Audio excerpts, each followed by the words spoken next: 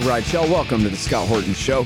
I'm the director of the Libertarian Institute, editorial director of antiwar.com, author of the book Fool's Errand, Time to End the War in Afghanistan, and the brand new Enough Already, Time to End the War on Terrorism. And I've recorded more than 5,500 interviews since 2003, almost all on foreign policy, and all available for you at scotthorton.org. You can sign up for the podcast feed there, and the full interview archive is also available at youtube.com/Scott Horton Show. All right, you guys. Introducing Trevor Aaronson, and you know what that means. The feds framed another guy. Trevor is, of course, the great author of The Terror Factory, which started out as a great investigative piece at Mother Jones years ago and became a great book. The Terror Factory, of course, being the FBI. What they do is they frame stupid people. They're really good at that. Welcome back to the show. How you doing, Trevor? Hey, Scott. I'm great. Thanks for having me. Very happy to have you here. Catfished by cops, the Hamas terrorist who wasn't. First of all, please tell us the story. And second of all, I promise to save all of my commentary about all the hilarious subtext of this article until later in the interview. But please tell us about this horrible terrorist who joined the U.S. Marine Corps. Yeah, so obviously this was a case that when it first was announced in the summer of 2020, was reported on breathlessly by the media because it sounds so sensational. This idea that a U.S. Marine was communicating with terrorists and was trying to support both Hamas and a group in Syria as well. But it turned out that wasn't at all what was happening. The backstory is that this young man, Jason Fong, at the time was about 24 years old, was a Marine Corps reservist. And, during the pandemic, like a lot of people just found himself spending a lot of time online. And, he first got on Instagram and was interested in the Boogaloo movement and was talking to people who were in that movement, was following Instagram accounts about that, decided like that really wasn't where his interest lay, and ended up around that time converting to Islam and getting involved in similar kind of Instagram groups, but about Islam. And one of the things that he describes is how these Boogaloo groups and these Muslim accounts on Instagram were kind of very meme oriented. All of the humor was very sarcastic. And what he liked about the accounts he was finding, Muslim centered accounts, was that they were kind of shared a similar sense of humor as the Boogaloo accounts, but, were about a different topic. And so he ended up, as a result of these, groups, going into like private chats and talking to people as all of us do, right? I think most people have like a Signal group that they communicate with among close friends. And that was similar for what Jason was doing.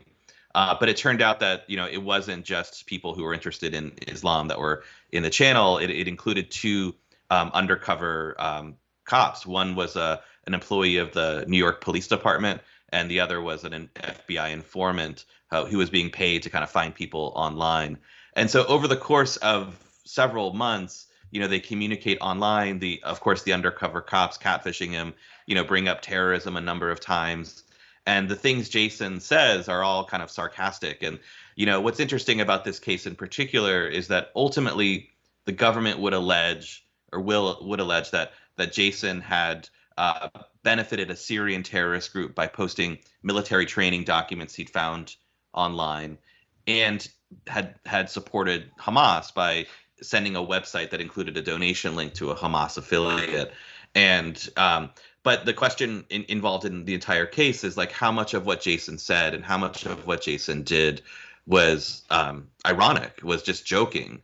And, so an example of this is that one, in the chat logs that the FBI uncovered, there was a young man who had posted that he was planning to bomb the local Air Force base. And Jason replies, "You don't have to bomb the place. Just like take the nerds off their computer and they'll die of anxiety." And, it was the kind of comment that read in context, you could tell that no one is really talking about bombing an Air Force base. This was all just kind of joking around. Granted, you can, argue that the taste of the jokes weren't good, but at the same time, they're jokes. And what the FBI was able to do with the help of the New York Police Department is really frame a lot of these communications, taken out of context, and make it seem as if Jason really was trying to support terrorism. When I think when you look at the case as a whole and look at the communications and the context that they occurred, it's clear that, well, Jason may have had some ideas that most Americans would disagree with, there was nothing actionable. There was no direct intention to support terrorists or get involved in any sort of terrorism. And so ultimately, to fast forward, Jason is charged with material support, but the feds weren't able to make that case. And so they ended up negotiating a plea deal with Jason for making false statements, because when they first interviewed him, they asked him if anyone from his group had expressed interest in terrorism, and he said no. In truth, someone had expressed interest in terrorism. It was the FBI and NYPD undercovers. So Jason ends up, having to take a false statements charge for being unwilling to rat out, the government's own informants who were play acting as terrorists. And so in the end, he doesn't go to prison as a terrorist. He's going to spend the next 2 years for making false statements. But I mean, what's interesting about this case is I think it's, as you noted, I've written about FBI stings for a long, long time. And, a decade ago, these occurred mostly in the real world. They'd meet someone at a mosque and pull them through and then, give them everything that they need. And now kind of as the world has moved more online, so have these sting operations. And it really raises a question, and a new question about, the kind of blurry boundary between First Amendment protected speech online and kind of evidence of a crime. Yeah. Well, and on that larger issue, let's get back to his case in a second, but it makes sense in the average guy's head that, like, maybe they want FBI agents infiltrating groups of kooks who say crazy things about who they want to blow up. Of course, every time somebody shoots something up and the FBI, it's even the Bart Simpson meme, say the line, "He was on our radar." And then we go, aha, see, it's your fault that this happened while you weren't paying attention, you feds.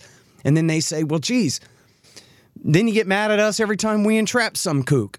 So, and I guess it does make sense, right? Like, let's say I'm a right-winger on a jury, and I'm going, okay, they entrapped you, but you went along with it.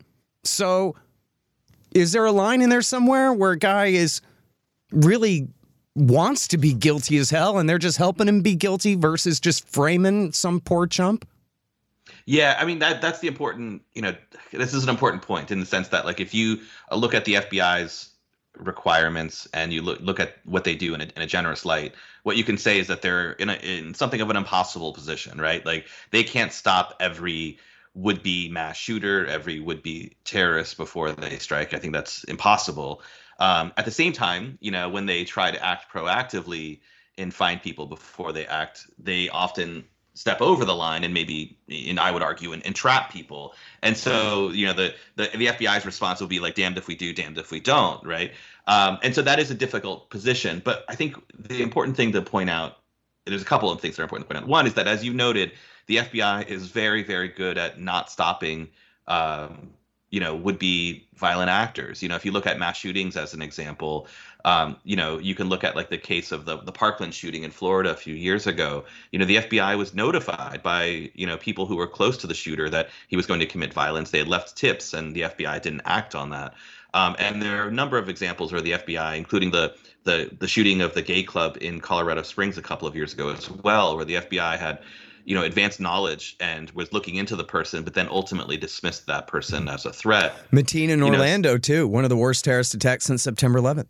Omar Mateen, exactly. His father was an FBI informant even. And so there are a number of examples that you can point to where the FBI's system for catching violent actors before they strike, even though that is the FBI's, number one mandate in the post 9/11 era, is an incredibly difficult thing to do, but also is something that the FBI has a very poor track record on.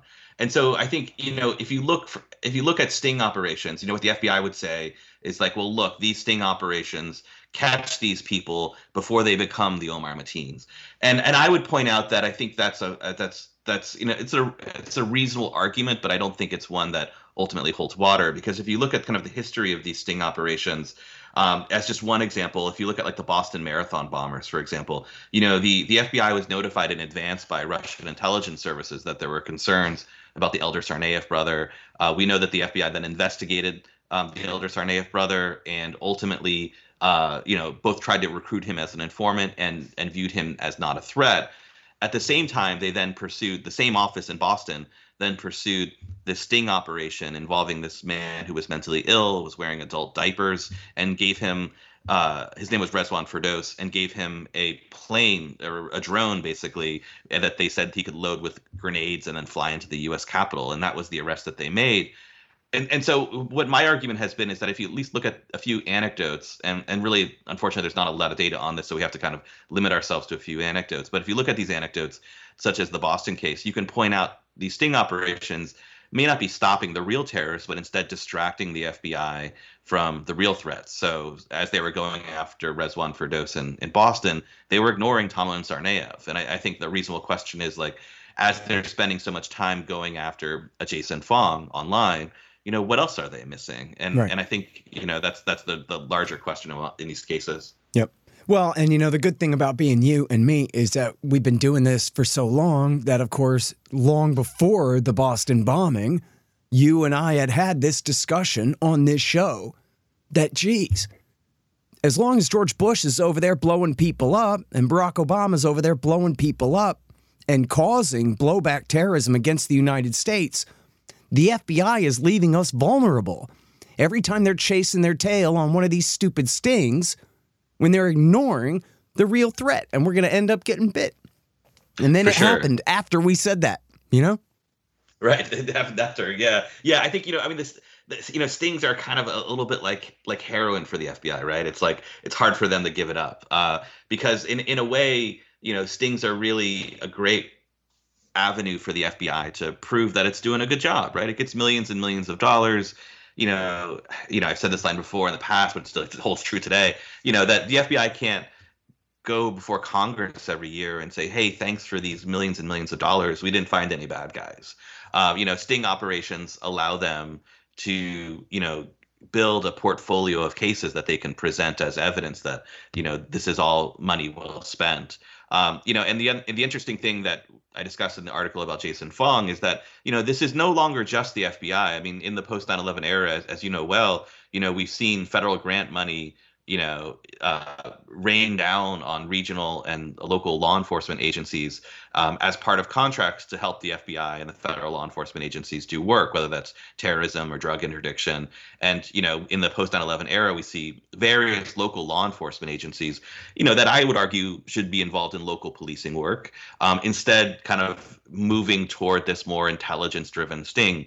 And, that's what we saw in Jason Fong's case, because not only was it the FBI that was a primary actor in the sting, you could argue that the NYPD's undercover employee was an even larger actor than the FBI actor in the sting, and that's because the FBI and that's because the Department of Homeland Security gives the NYPD hundreds of millions of dollars in grant funding to help with JTTF, Joint Terrorism Task Force, missions and cases like this. And so, not only are we kind of now seeing the FBI continue using these very problematic stings, we're now seeing cases where local law enforcement agencies are assisting, as a result of these hundreds of millions of dollars in grant funding, kind of under the terrorism rubric. Mm-hmm. Right. So this is where we get into, like they call the public choice theory here, where there's no real national interest. There's just the interests of the individual actors sitting in their offices making these decisions, from the president to the FBI director to the special agent in charge in whichever city, and their informants too. It's in this informant's interest to tell the NYPD bosses and the FBI bosses that, wow, this guy's really dangerous. You better pay me tens of thousands more dollars to finish entrapping him real good here. And then, of course, they go along with that. And this guy's got a direct financial interest in getting this subject entrapped.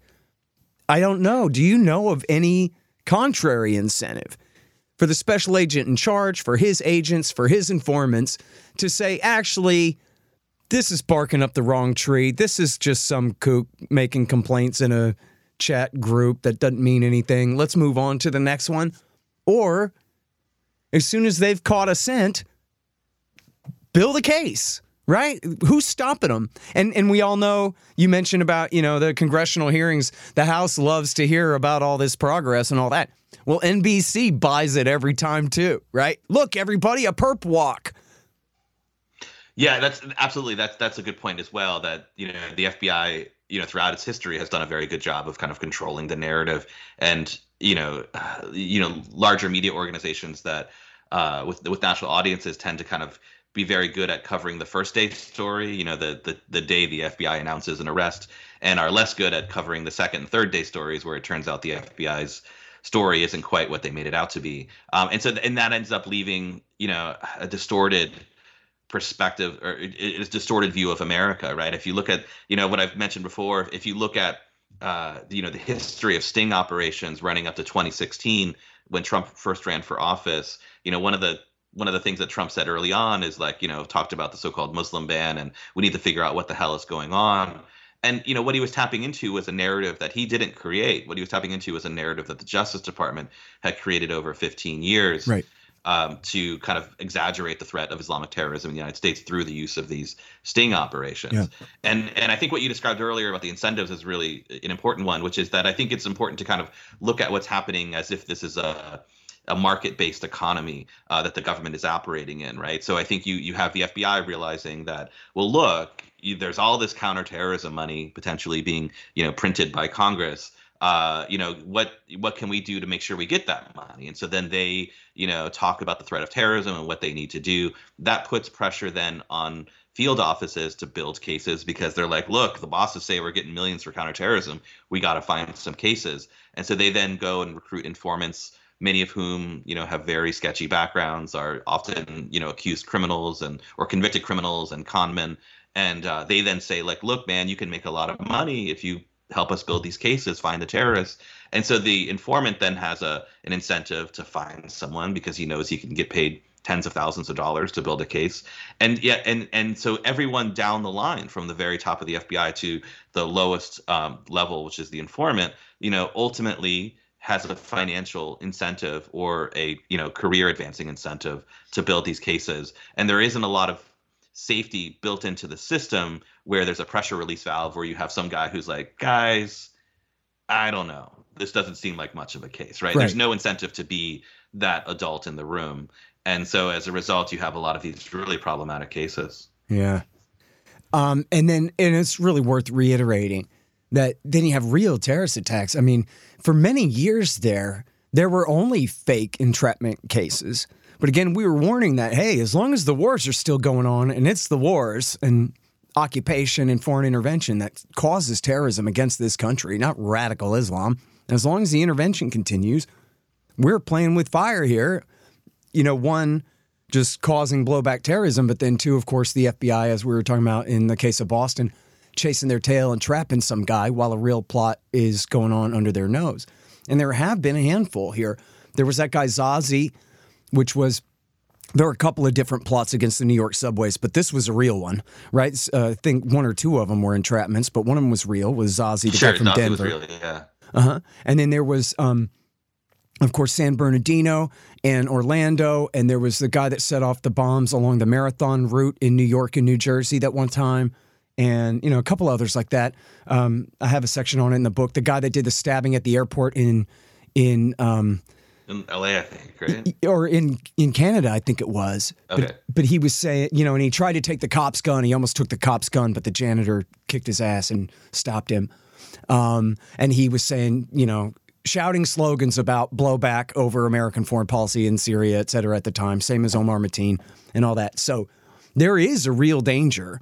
And look at what's happening right now. There's a real danger of blowback, or as I call it, backdraft terrorism. If blowback is long-term consequences of secret foreign policies, then backdraft is when the obvious consequences of overt foreign policies blow up right in your face, which is, what we're very likely to suffer right now. And we got these cops chasing the wrong incentives, right? Instead of really protecting the American people, they're protecting their own agency and its reputation and its revenue stream and this kind of thing. And this is exactly the sort of, bad bureaucratic economics that gets people killed, just like we saw in the lead up to September 11th. And I'm just not a truther on this. I know it makes people mad, but even the official story is that the CIA and the FBI agents hated each other so much they wouldn't work together. And of course, James Bamford adds in his book, The Shadow Factory, that you can throw in the NSA too, that all these guys were interested in protecting their own turf. The American people were not even an afterthought. They're bureaucrats, these people. It's really dangerous.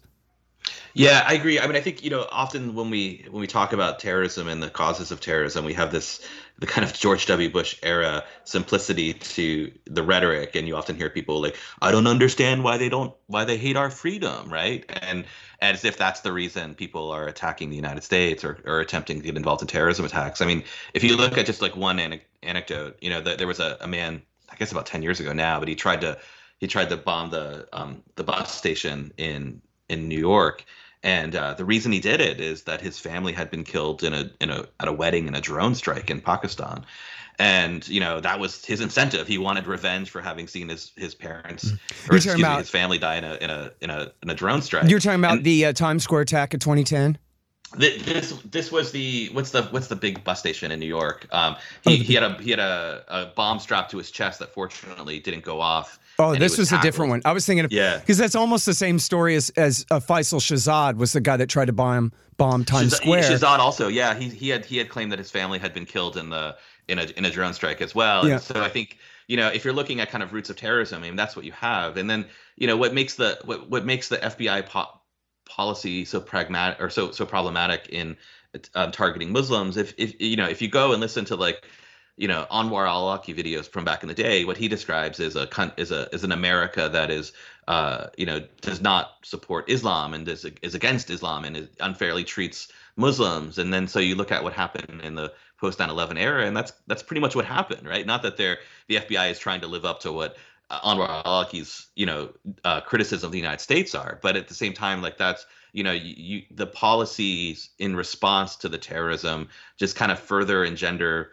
anti-American feelings among Muslims, not only in the United States but around the world, that they feel that the American government is unfairly targeting them, and all of that then obviously pushes people toward extremism, and then you can even look now at given the Israel-Gaza war and the United States' military support of Israel, you have the FBI director now saying, well, look, we're concerned about Hamas actions as well, even though to this day there has never been a real Hamas case in the United States. But he's kind of very plainly saying, if you take him at his word, that look, American foreign policy is engendering potential terrorism in the United States. Yep. And at least you have that acknowledgement, but that's not really the idea of blowback and the roots of terrorism, unfortunately, aren't something that are discussed very much in the open in Congress or in the media. Mm-hmm.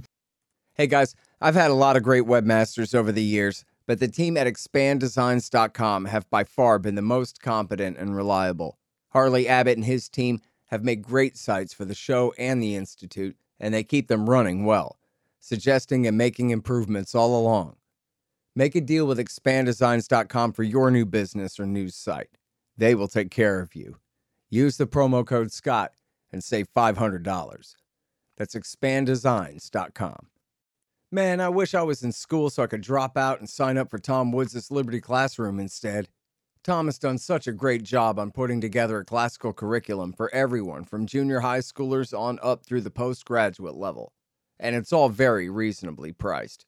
Just make sure you click through from the link in the right margin at scotthorton.org.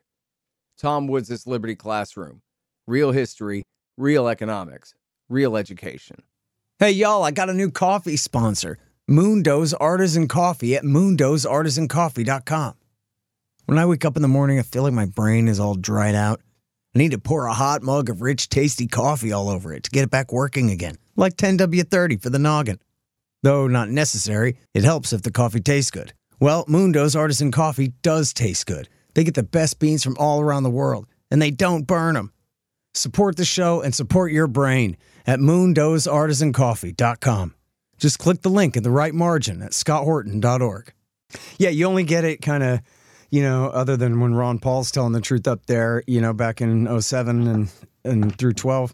Well, before that, but he got the attention in 07 with the Giuliani moment. But otherwise, you only get little glimpses of it where they talk about things, as you're saying, where Ray is essentially spinning for Israel, but then he's bringing up the potential of blowback terrorism. And then we also have, as people can read in your book and in all of your coverage of all of these takes, the informants, the FBI informants, always invoke American foreign policy. Aren't you upset about what America is doing in Iraq, Afghanistan, Libya, Syria, etc., Palestine, in order to fool these people into saying, yes, I'll commit a violent act? They never say, doesn't Islam make you hate freedom? Come on, that would never work. And they don't even try that. It's always American foreign policy that the informants use as their shtick to entrap the schmuck. Right. Yeah. I mean, if you went to, just an average mosque in the United States today, Muslim worshipers would talk about their dissatisfaction of American foreign policy. I mean, today more than ever, given the war in Gaza, and so you're going to find tons of people who describe being angry about American foreign policy, which is their right to be. At the same time, though, of those people, you can find a very, very small subset of people who maybe they're mentally ill, or they're just, they're kind of badly educated, or they are incentivized by money, who will then respond to that FBI informant saying, like, we should do something about the war in Gaza, and say, yeah, we should, right? We should, I've got a bomb I can give you. And then they engage them in conversation. But, how many of these people really would have acted? They are definitely kind of exploiting anger that is justified in many cases, right, of American foreign policy within those communities. Right. And then, look, I got to point this out too. It's so important. And you don't harp on this just because you're so polite in your article. But come on, this guy's a terrorist because he likes Ibn al-Khattab, Bill Clinton and Tony Blair's guy in Chechnya. He's a terrorist because he likes al-Jolani in Syria, Barack Obama's guy, and Benjamin Netanyahu's guy from Hayat Tahrir al-Sham. Slightly ironic there, huh? Yeah, for sure. The FBI is very good at not kind of showing those shades of gray among these various organizations. And, certainly, a number of Syrian groups that are portrayed as terrorist groups or are now on terrorist lists were at one point like openly supported by Western powers or proxies like Saudi Arabia. And, so it is interesting in that sense that they kind of portray, these people as evidence that Jason Fong was somehow interested in, violent terrorism, even though he was kind of praising people that at various times had been allies of the United States. And at the same time too, I think like a lot of what Jason said is anti-Israeli. He describes kind of, and this is before the war in Gaza. This would have been in 2020. But he describes in his text messages with the group about describing Gaza as an open air prison and being angry with Israel for its policies there.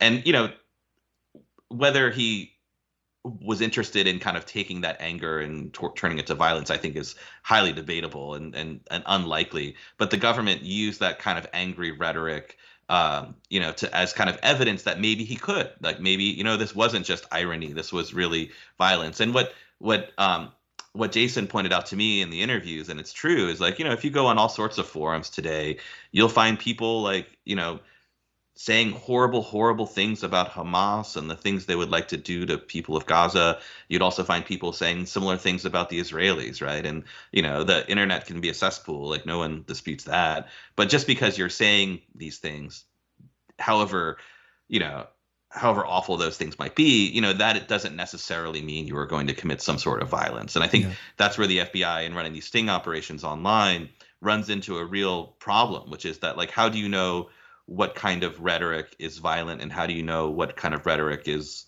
joking and, meant to be ironic? Because, I'm a middle-aged man now, but like young people like Jason Fong in their 20s and even younger, the communication style of the extremely online is very ironic, right? And so how do you know what they're saying isn't just kind of the language of the internet versus kind of the language of suggestions of violence in some way?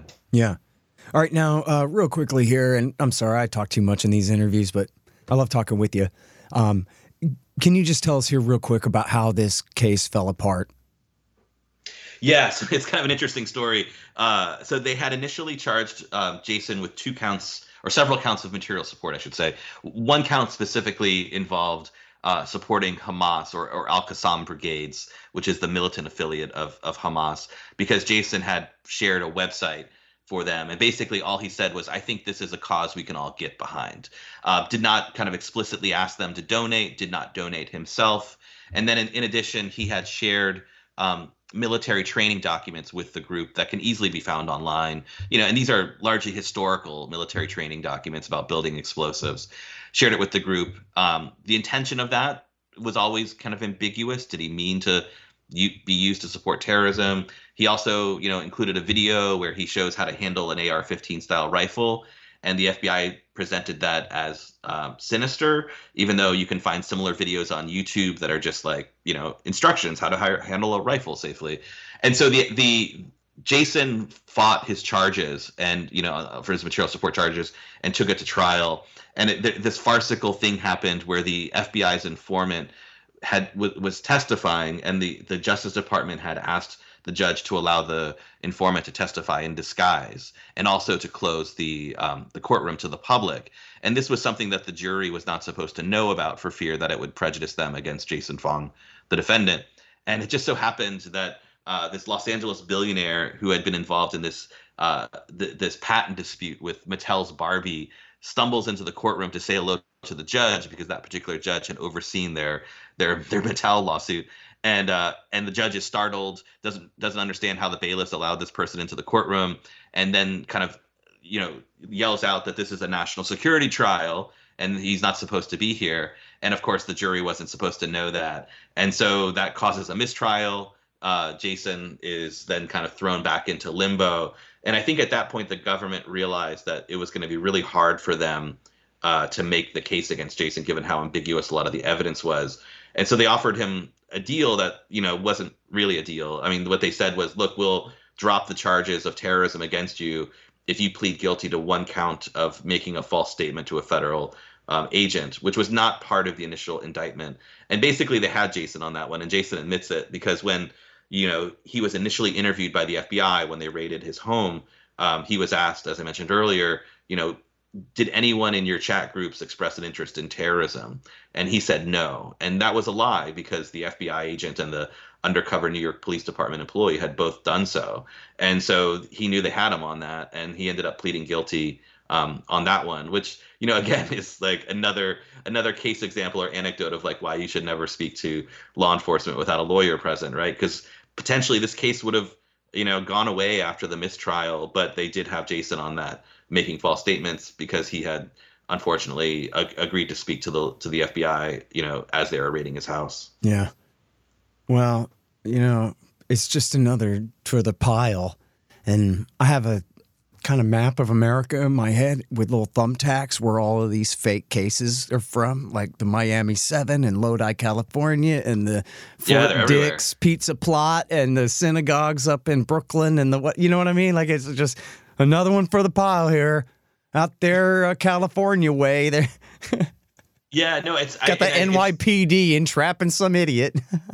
Right, and it's it's really like, to me it's just very counterproductive. There's also a part of me that years, I've been writing about this for over 10 years now, and there's a part of me now, like looking backwards, that thinks like, how does this ever end, right? Like, how do we finally get to the point where Congress says, okay, maybe we don't need to spend as much on counterterrorism, or maybe we should review, whether the FBI's tactics are effective.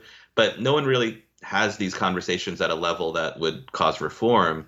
And, so we're just kind of stuck in this kind of loop. And, the FBI will keep finding cases, because you can always find someone that you can kind of set up in one of these stings. And so, more recently I've started to wonder, like, how does this end? Maybe it doesn't, not anytime soon. Well, and especially with this foreign policy, as long as they continue to build up these terrorist groups and then occasionally stab them in the back and turn against them, and then flip back and forth over and over again the way that they do, and continue supporting Israel in Palestine and Lebanon and elsewhere.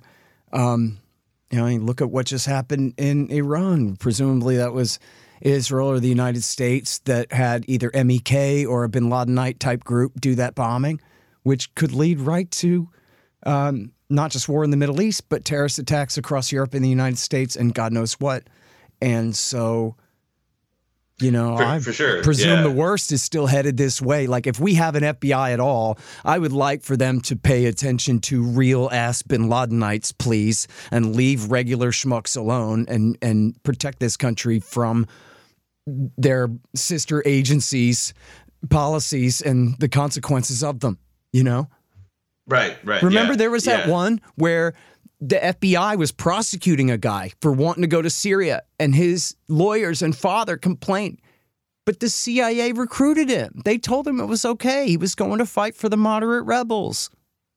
Yeah, there's a number of cases where they've got people whose activity was almost entirely online, with the only kind of real world activity being that they showed up at an airport expecting to kind of fly to Turkey or somewhere else in the Middle East. Yeah.